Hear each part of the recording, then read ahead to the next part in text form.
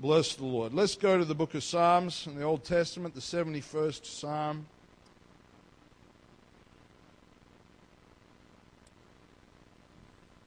We're going to Psalm 71 and Psalm 145.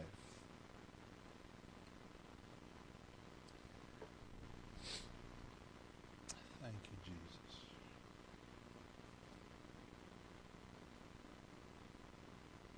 Psalm 71. Verse 18. Just give me a moment. Still here, pages. It's good to have our Bibles, amen. Something about having the Word of God in our hands. Bless the Lord. Psalm 71 and 18 says, Now also, when I am old and grey-headed, O God, forsake me not, until I have showed thy strength unto this generation, and thy power to everyone that is to come. Psalm 145 and verse 4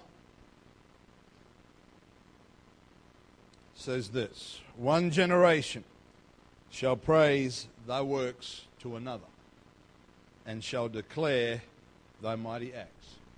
One generation shall praise thy works to another, and shall declare thy mighty acts. Amen. Feel led of the Lord this morning to minister to us as a family, but also as families, to our families within the church. And that's why I've asked the kids to stay downstairs. And with the help of the Lord this morning, my wife mentioned a song that her uncle used to play in his car. I didn't have the privilege of hearing it played. My mother used to sing it to me when I was a kid. And the words of that song, I can remember a little bit more. It says, Roll back the curtain of memory now and then. Show me where you've brought me from and where I might have been. And remind me. And this morning, with the help of the Lord, I want to preach from that theme. I'm taking that as confirmation from the Lord today. From this one word, remember. Remember. Let's pray one more time. Father, we thank you for your presence, for your anointing in your house. Pray, Lord God, that you would open our hearts. Lord God, that your will would be done, Lord. Not our will, not my will, Lord, but that your will would be done amongst us. That you would be glorified in us and through us, Lord God, we pray. We thank you for your anointing. We just pray, Lord, that, Lord, you have chosen this vehicle, Lord, of preaching to speak to your people, and that is our desire today, Lord, that you would speak to your people. We ask you this in Jesus' name. Amen. Bless the Lord. I think all of us are aware that yesterday marked the 100th remembrance of the involvement of Australian and New Zealand forces in the fighting during the First World War at a place called Gallipoli that has since come to be known particularly as Anzac Cove, and most of us are aware that that word Anzac is a representation of both of the Australian and New Zealand armed forces. And at a time in history when war did not include the technology or the computers and satellites that they have nowadays, and so soldiers were poured by the thousands into battlefields, and just the casualty rates were horrific, as that was really the only way that they knew how to fight. They just poured men and resources into a battlefield, and the tragic loss of life was difficult for us to comprehend. And we know that the forces of these armies didn't only fight at Gallipoli, but they fought in Europe and in Northern Africa and other battlefields as well. But the fighting at Gallipoli has, since that time, come to be a focal point. It's come to be something of an idea or an ideal that represents the memory of soldiers that died fighting for this country. And I have absolutely no desire whatsoever this morning to glorify war in any way. War is a horrible thing. It is a terrible thing. And unless we have been involved in it, we can only begin to imagine what it's like. And the mass media of our day has an ability to glorify war and even to romanticize it, but that is not reality. I listened to an old man on the radio the other day who fought in, obviously it wasn't the First World War, but in a conflict, and he was asked if you could communicate something to people today. He said, what would it be? And he said that they would understand the horror of war. He was saying that it was not something to be remembered fondly or to talk about like it was a pleasant thing. He said the horror was what he remembered. And at a simple level, and I'm not interested in getting into politics or opinions this morning, but at a simple level, many, many people lost their lives in a battle for our freedom. And the nation that we are privileged to live in owes that freedom to the sacrifice of others. In fact, the nation we live in is so blessed that there are people that come from across the world to live here in the hope of a better life for them and for their families. And one of the things I love the most about both our nation and our church is that diversity of culture. It is something that is precious, that is wonderful in the sight of God, but often it has been brought about because of conflicts across the globe, where people have left difficult circumstances in hope of a better circumstance, particularly for their families. And we need to be reminded this morning that we are very, very blessed. We are incredibly blessed to live in a time and in a place that we do. Amen. And the idea of the Anzac spirit has been woven into the fabric of our national identity. It is something that Australians as a whole, even people that may not have originally come from Australia or have a lot of heritage in Australia, still after a period of time begin to associate themselves with, because it is considered a part of who we are, whether we like that or not. But 100 years on, you and I don't have any direct connection with the people from that time.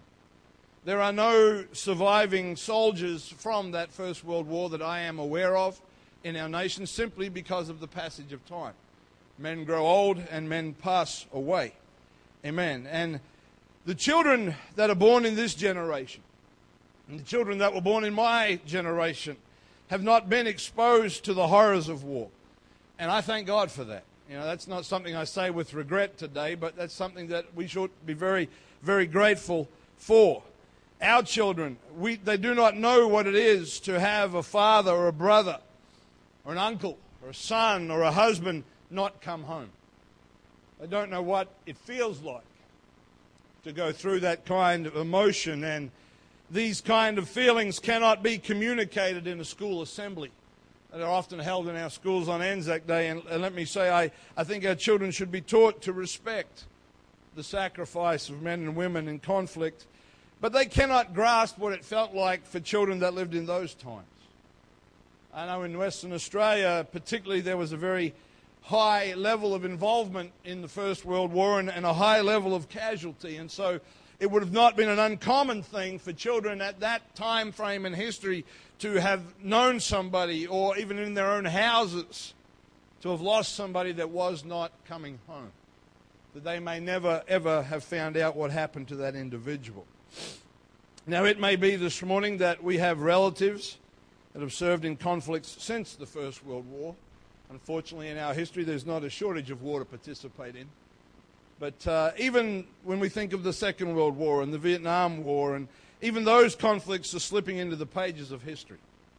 They're not as present in our thinking as they were when they were taking place, and that's perfectly understandable. And in this day and in this time, we see the identity of our nation being drastically changed. Morals that once seemed as though they would always be a part of who we are being discarded as out of date and out of fashion. The voices and demands of minority groups are holding the whole country hostage to their demands, because we have an imbalance of an understanding of what human rights is. We have people, and this is not a history lesson today, so just bear with me, but we have people that have fled from countries that are under the rule of Islamic governments only upon their arrival and settlement to demand that we respect and tolerate and even implement the things that they fled from. Let me be very clear. I believe in tolerance. I believe in respect for others and respect for individuals. I'm not suggesting that we should not do that. But when minorities that would have the majority submit to their preferences and change the identity of a nation, something is out of balance. Let me give you an example to bring some balance, perhaps, to your understanding. How successful today do you think we would be if we went to Canberra and went to Parliament House and said, because in our faith We do not take the Lord's name in vain. We would like this nation not to use the name of Jesus as an expression of cursing or frustration. How much leverage do you think we'd actually get in Parliament House? Not a lot. Not a lot. But that is effectively what is happening with many other groups. And please, I want to be very clear. Do not anybody take home from this that I am against any particular race or faith. I believe that we should have a country where those things can happen in freedom. Because if we want it, we have to be willing to extend it. But there is a place where it fits. And I think in our society that place is being misinterpreted. And the identity of our nation is being altered accordingly. In the Old Testament, in the Word of God, we read about a kingdom that was very different from one king to another. The kingdom of Israel under King David was vastly different from the kingdom of Israel under his son, King Solomon. David knew the battlefield. David knew the clash of the sword and the shield. He knew what it was to lose brothers, to lose friends in a war.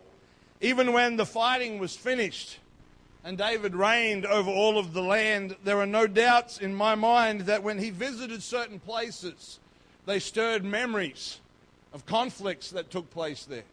When he went to places where there were fields that now grew grain, he remembered them covered in the corpses of men's bodies. Cities, towns, and marketplaces that rang with the sounds of children and happiness. He remembered a different story of a siege and a conquering and men losing their lives. That was David's kingdom.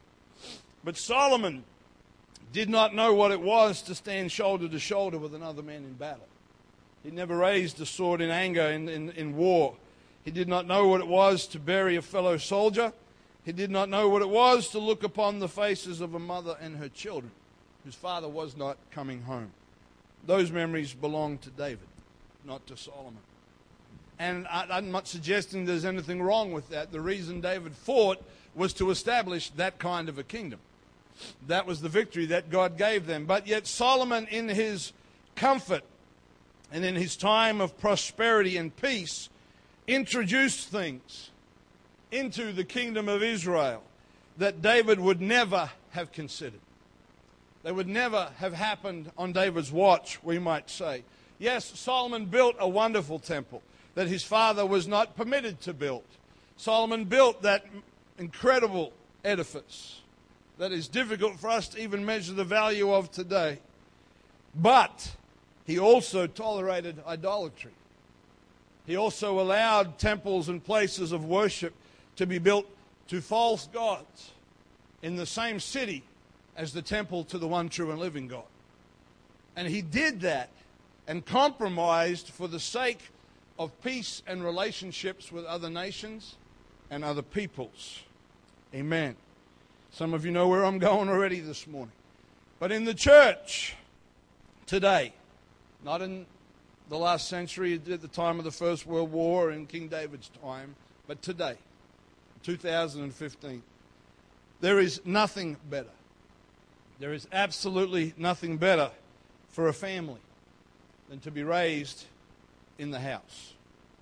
I don't just mean inside these four walls, that's a part of it. But the house of God is not just built in concrete and steel and all that other stuff. There is no better privilege or no better blessing or no better benefit for a family than to be raised in the house of God.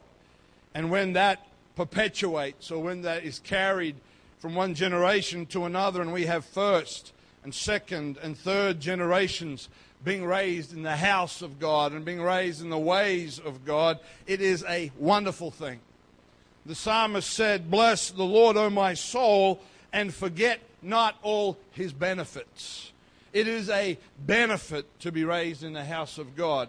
It is, the word perk really cheapens the idea, but it is a privilege and an honor to have your family come into God's house, to worship God with brothers and sisters of like precious faith. That is not something to ever be treated lightly. Bless the Lord. You this morning may be the first generation of your family that's in the church. Praise God for that. Praise God for that. What a difference that will make to your children and to their children if the Lord tarries. You may also have been born in this thing and know absolutely nothing else. Praise God for that as well. Amen. You see, our children, your children, my children, need to make their own choices about serving God. They need to take ownership of the gospel for themselves. Somebody said once that God has no grandchildren, and that is a true statement. You are a child of God. You're not a grandchild of God. You cannot have a relationship with God via a previous generation. You must have it yourself. But at the same time, to have parents and grandparents who are children of God and serve God and live for God and walk with God is an incredible blessing. I would not trade the fact my mother walks with God for anything in my childhood. That part of my upbringing is worth more to me than my education. It's worth more to me than the fact I had a roof over my head, food in my belly, and clothes on my back. The fact that there was a parent in my life that said, we are going to the house of God. Every time they open the doors, we're going to be in the house of God. Did that save my soul? No. I had to make my own choices. But it was of a great advantage to me that somebody brought me into the presence of the Lord. Amen. Bless the Lord. Just as you and I do not know the horror of Gallipoli in a first-hand way, just as Solomon did not know the pain of the battle, our children, raised in the church, do not know what it is to be on the front line of the devastation of sin. They do not know the agony, the heartache, and the bondage, and the addictions, and the shackles, and the pain, and the suffering that sin can bring into a life of an individual and into a family. Children that are born and raised in the house do not know what it is to see a father assault a mother. They do not know what it is to live with a revolving door of one parent's boyfriends or girlfriends, and wondering how long this relationship will last, and what will this one be like, and will they be good to me or won't they be good to me? They don't know what it is to have nothing to eat because the shopping money was gambled away or spent on one addiction or another. Our children do not know the emptiness of a false religion or being taught the rituals and routines that a dead idol demands of people, but leaves them with nothing but emptiness. They do not know what it is, and God forbid that they should know what it is to be pushed aside or to be placed on a shelf while their parents pursue wealth and career above all else. Our kids do not know that pain. Bless the Lord. Forget not all his benefits. Some of you that are first generation apostolics can still remember some of those experiences. But praise God, he's delivered you from that. And praise God that your children do not need to taste that life. Talking about remember this morning. Talking about remember. But if we are not careful, all of that can be undone in a single generation. If we do not guard and protect the quality of spiritual life that we have. I'm not talking about the nation of Australia now. I'm not talking about the comfort you have in your homes and your jobs and your schools. But I'm talking about in our spiritual lives. If we do not protect that which is precious, that which was paid for with the ultimate price, it can be lost in the single generation. It can be lost. Amen. As much as remembering the Anzacs is a part of the identity of our nation, remembering the places that God has brought us from, or the places that he has brought our parents or our grandparents from, needs to remain a part of our identity as the children of God. We may not have suffered some of those horrors, but we still need to remember that we were saved from our sin, that our parents were saved from their sin, and our grandparents may have been saved from their sin as well. Just as we should not glorify war, we do not glorify sin. It's wrong to brag about the things you used to do before you were saved. It's not a good thing to rejoice in iniquity. But it is a good thing to say, God delivered me from addiction, from bondage, from shackles, from brokenness, from emptiness. But to forget what Jesus did for us, and to forget how we came to be so blessed, and to forget how our children came to be so blessed, is to open the door for the introduction of compromise, like Solomon did, and the return of sin and its bondage. Solomon did not give up on God. Solomon didn't cease to worship God, but he added other gods to his God. He married the princess of Egypt and the princess of this land and that land because it was beneficial to him. And he considered it a wise action, and it was a wise action in natural thinking. But it was not a wise action according to the Word of God. And when you and I make the mistake of making decisions about our relationship with God with natural wisdom, we will find ourselves in the same place. It is not likely that you will build an altar to Baal in your backyard, or an altar to Ashtaroth, or any of these other false gods that surrounded the nation of Israel. But our society is just as idolatrous, if not more, than those societies were. And your natural reasoning will cause you to compromise and introduce things that were not meant to be there, that you were delivered from in the first place.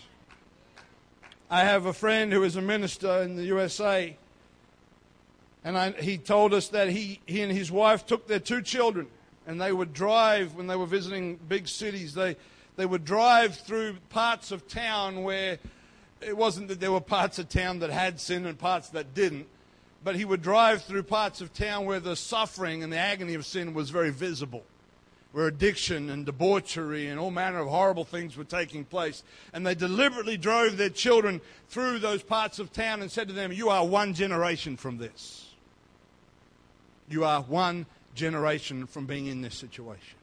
They wanted their kids to understand that the good life that they had grown up with the benefits and the blessings of God, could easily just fall through their hands like sand and be gone if it wasn't kept, if it wasn't looked after. And that same principle applies to you and I today. Your children, my children, will make their own decisions. As parents, we wish often that we could make their decisions for them. But we can't any more than our parents could for us. But our children will have to make their own choices. And I can't speak for everybody here, but I want to do everything that I can to influence those choices, so that when I am gone, if the Lord tarries, there is an identity that is preserved. That apostolic identity of being born again, of water and spirit, of having my sins washed away in Jesus' name and being filled with the Holy Ghost and living a holy and a righteous life goes on. Not in my memory, but in memory of where God brought them from and where He brought their father from and their grandmother from. That's what it's about. I want to teach them truth and why it matters, why compromise is not acceptable, why what Solomon did was wrong. I want to teach them to be in the house of God and not to neglect it. If we are the first generation this morning, if you're in this place and you know what it was to have not known God and to now know God, you know where He brought you from. And that's why when church is on, you are here. But some of us that have had this for too long have become too easy come, easy go. And you might still have a walk with God, but what are you sowing in the next generation? We want to teach our kids to live a separated life, to walk with God in righteousness and holiness. We want to teach them to love the church, to love their brothers and sisters. I don't want Solomon to be my example. My comfort, hear me this morning, my comfort should never lead to their downfall. My comfort in the kingdom should never lead to my children's identity being sacrificed on the altar of compromise. Bless the Lord. Turn with me to Psalm 48.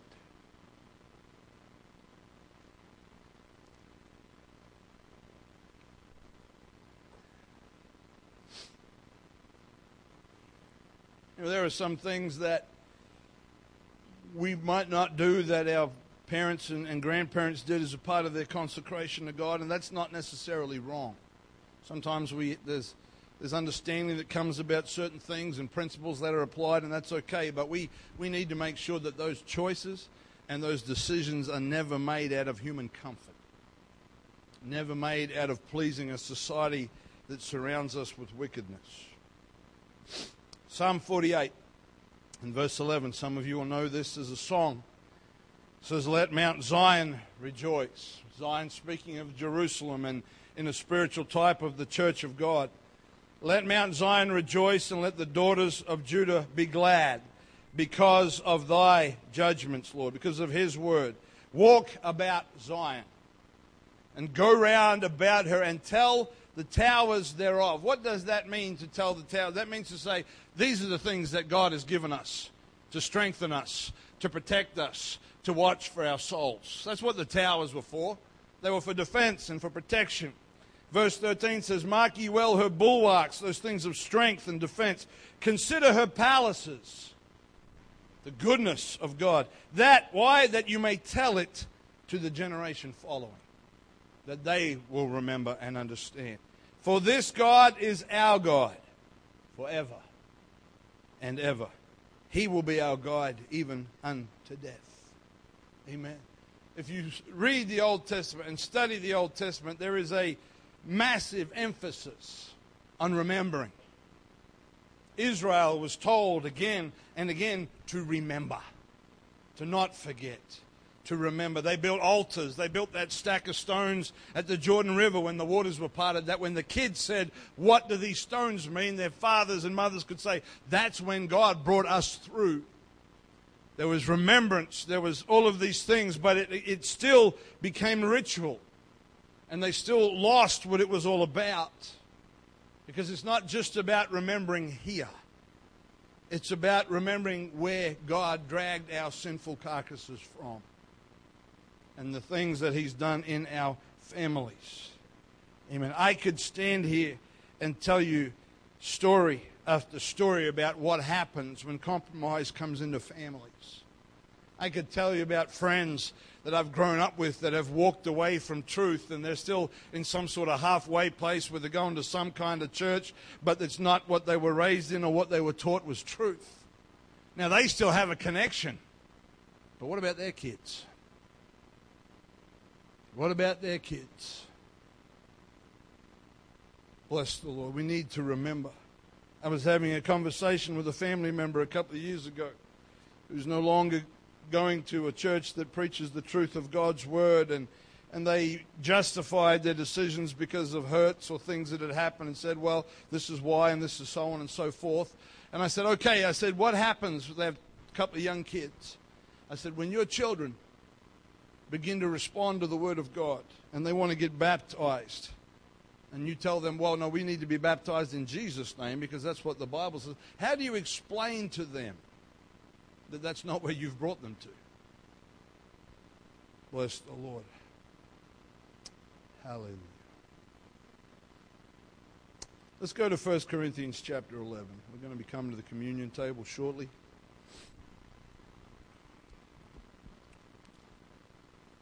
Communion, or the Lord's Supper, or other names that it may go by, does not save a soul. It's important we understand that. You don't get saved from your sins by taking communion. But that doesn't mean it's not important. It is important because it was given to us by the Lord. And when you read the Gospels, you see the account of how Jesus sat with his disciples in that upper room, having the Passover with them for the last time, and how he took the bread and he took the fruit of the cup, and he spoke to them and he said, this bread is my body, which is going to be broken for you. And he took the cup and he said, this is my blood. This blood is the token. It's the emblem of the new covenant that he was making with humanity, of how through his death and burial and resurrection that salvation would be provided for all of mankind. And we see that story, or the account of that time, repeated in Matthew, Mark, and Luke. There's some minor changes in the details in the three different accounts, But in Matthew, Mark, and Luke, in what are called the Synoptic Gospels, you see that same pattern repeated where the Lord says, this is my body. This is my blood. And he says, when you do this, you do it in remembrance of me. But when you get to John's Gospel, John's kind of the odd one out in the Gospels. He's the one that's different from the others. And when you get to John's Gospel and you find yourself reading that Gospel and you come to that same time frame, there is no mention of bread. There's no mention of the fruit juice or the wine, whatever it was. You can debate that amongst yourselves. But there is no mention of that representing his blood or a covenant. That doesn't happen in the Gospel of John. But what happens in the Gospel of John that is different from Matthew, Mark, and Luke is that we read that Jesus got up from the table and that he girded himself, the Bible says, or he wrapped himself in a towel. And he took a basin of water and he began one by one to wash his disciples' feet. Peter, as was Peter's way, said, Lord, not me. And the Lord said, if you don't let me do this, you have no part of me. And the Lord said to his disciples, it must have been an awkward feeling in the room. He was their master, washing their feet. It was culturally backwards. He was the master. They were his disciples. But he washed their feet. And he said to them, do you know what I've done unto you? As he said, if I, your master, would wash your feet, so ought you to do one for another. That only occurs, or it's only recorded in John's Gospel. It's not recorded anywhere else. But you see, to get the full picture of any part of what happened in Jesus' life, it's always good to put the Gospels together and to add those pieces and try to fill out the picture as much as we can. And so when we have communion, we need to remember that this washing of feet was a part of that same time and a part of that same process. And Jesus gave us that as an example. Now, we're not going to literally wash feet this morning just in case anybody's getting nervous. It wouldn't hurt us to do so. But the thing is, you can wash somebody's feet and your heart can still be as hard as stone. Because like anything else, it can just become a ritual. The washing of a brother or a sister's feet is most important as an attitude of the heart and of a willingness to have a servant's attitude regardless of the behavior or conduct of our brother or sister. You see, in that table, they were all there. Matthew, I'm going to forget them all. I won't try to remember the 12. It's been a while since I've been in Sunday school. But there was one man who sat at that table with Jesus, whose name was Judas Iscariot. Jesus knew that he would betray him. He knew as they sat to eat that that man would betray him, would sell him for 30 pieces of silver. And still, he took the towel and he took the bucket or the basin and he got down on his knees. Sorry, Steve, you get to be Judas. He got down on his hands and his knees and he began to wash the feet of the very man that would go out from that meal and betray him to the Pharisees. Now, when you step back and you put that as a part of communion, that changes the way we see things a little bit. You see, the communion table is not just about us and Jesus. Because it's about us and Jesus and our brothers and sisters. Because when we read from 1 Corinthians, when we go there, we so often pick out, we start often at about verse 23 where Paul said, for I have received of the Lord that which I delivered unto you, and he gives instructions which we will go through in a minute. And then we get down to about maybe verse 31 or 32 where the Bible says to examine ourselves. And that's often the slice that we take out of that chapter. But when you read Paul's teaching, it's broader than that because it starts, the teaching on communion starts really in verses 17 and 18, where it talks about brothers and sisters coming together with wrong hearts and wrong motives, and there being rich people with lots to eat and poor people with nothing to eat who are embarrassed. And he's saying to them, this is not how communion ought to be. It's one of the reasons when we have communion, we only have a little token. We're not having a meal together. It's an emblem of remembrance. And Paul says, these things are not right. He said, when you come together into one place, it's not for a banquet. It's not so you can show how much you brought and how little the other person has and everybody's awkward. What he was trying, the principle he's communicating is that communion puts us all on the same plane. Every one of us stands desperately in need of the sacrifice of Calvary. Rich, poor, whatever nationality you come from, educated, ignorant, young, old, whatever, we are all on the same plane when it comes to the communion table. Because every one of us stands guilty of sin. And without that sacrifice, nobody qualifies. And Paul went on to give instruction, and then at the end of chapter 11, after he says that we would examine ourselves and judge ourselves, we would not be judged, he said it's better to be chastened of the Lord now than to be condemned with the world. And then he said, wherefore, verse 33, he said, wherefore, my brethren, when you come together to eat, tarry one for another. Then he says, if you're hungry, eat at your house. That's not what coming to communion's for. But he said, when you come together, tarry one for another. That doesn't just mean wait if somebody's running late.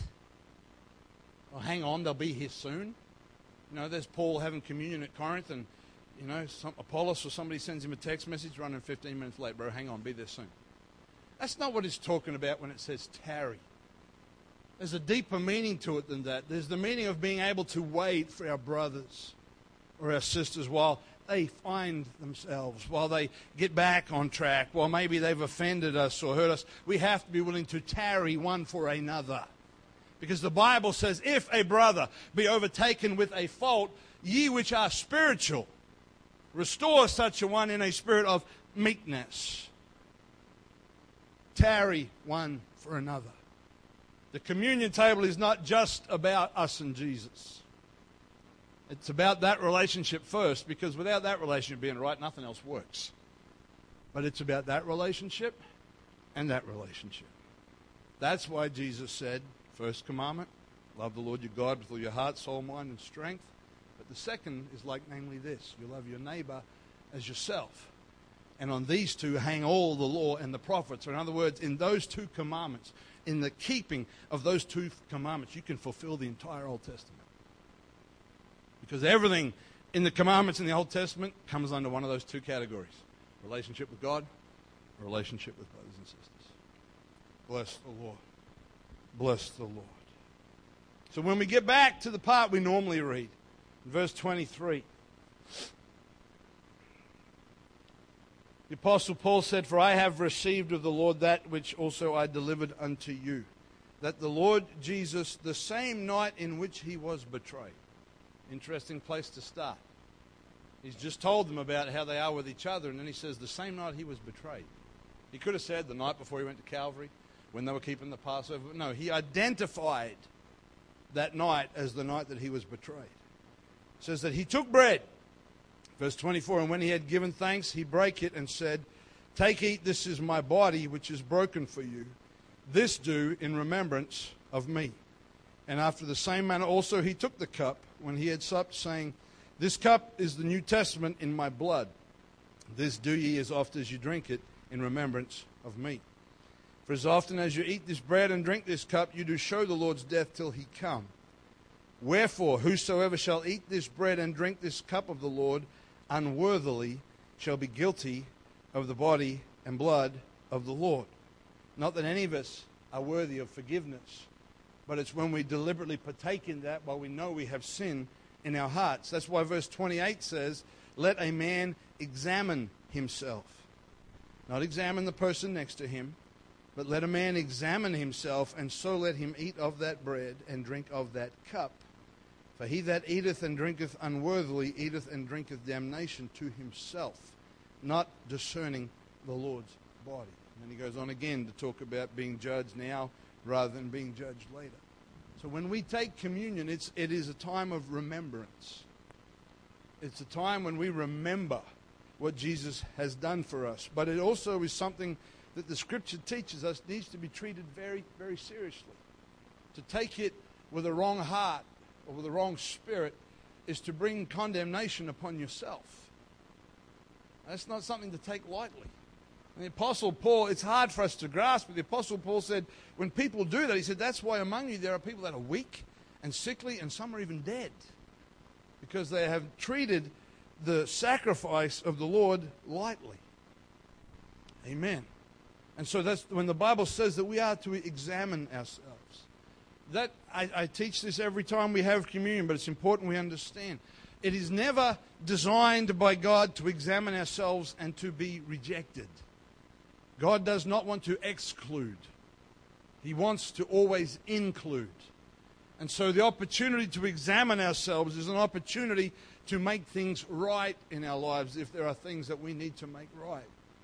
It's an opportunity to say, Lord, wherever I'm fallen short of the mark, or if there's sin that you're aware of in your life, it's an opportunity to take that moment to repent, to make it right, and to get back on track.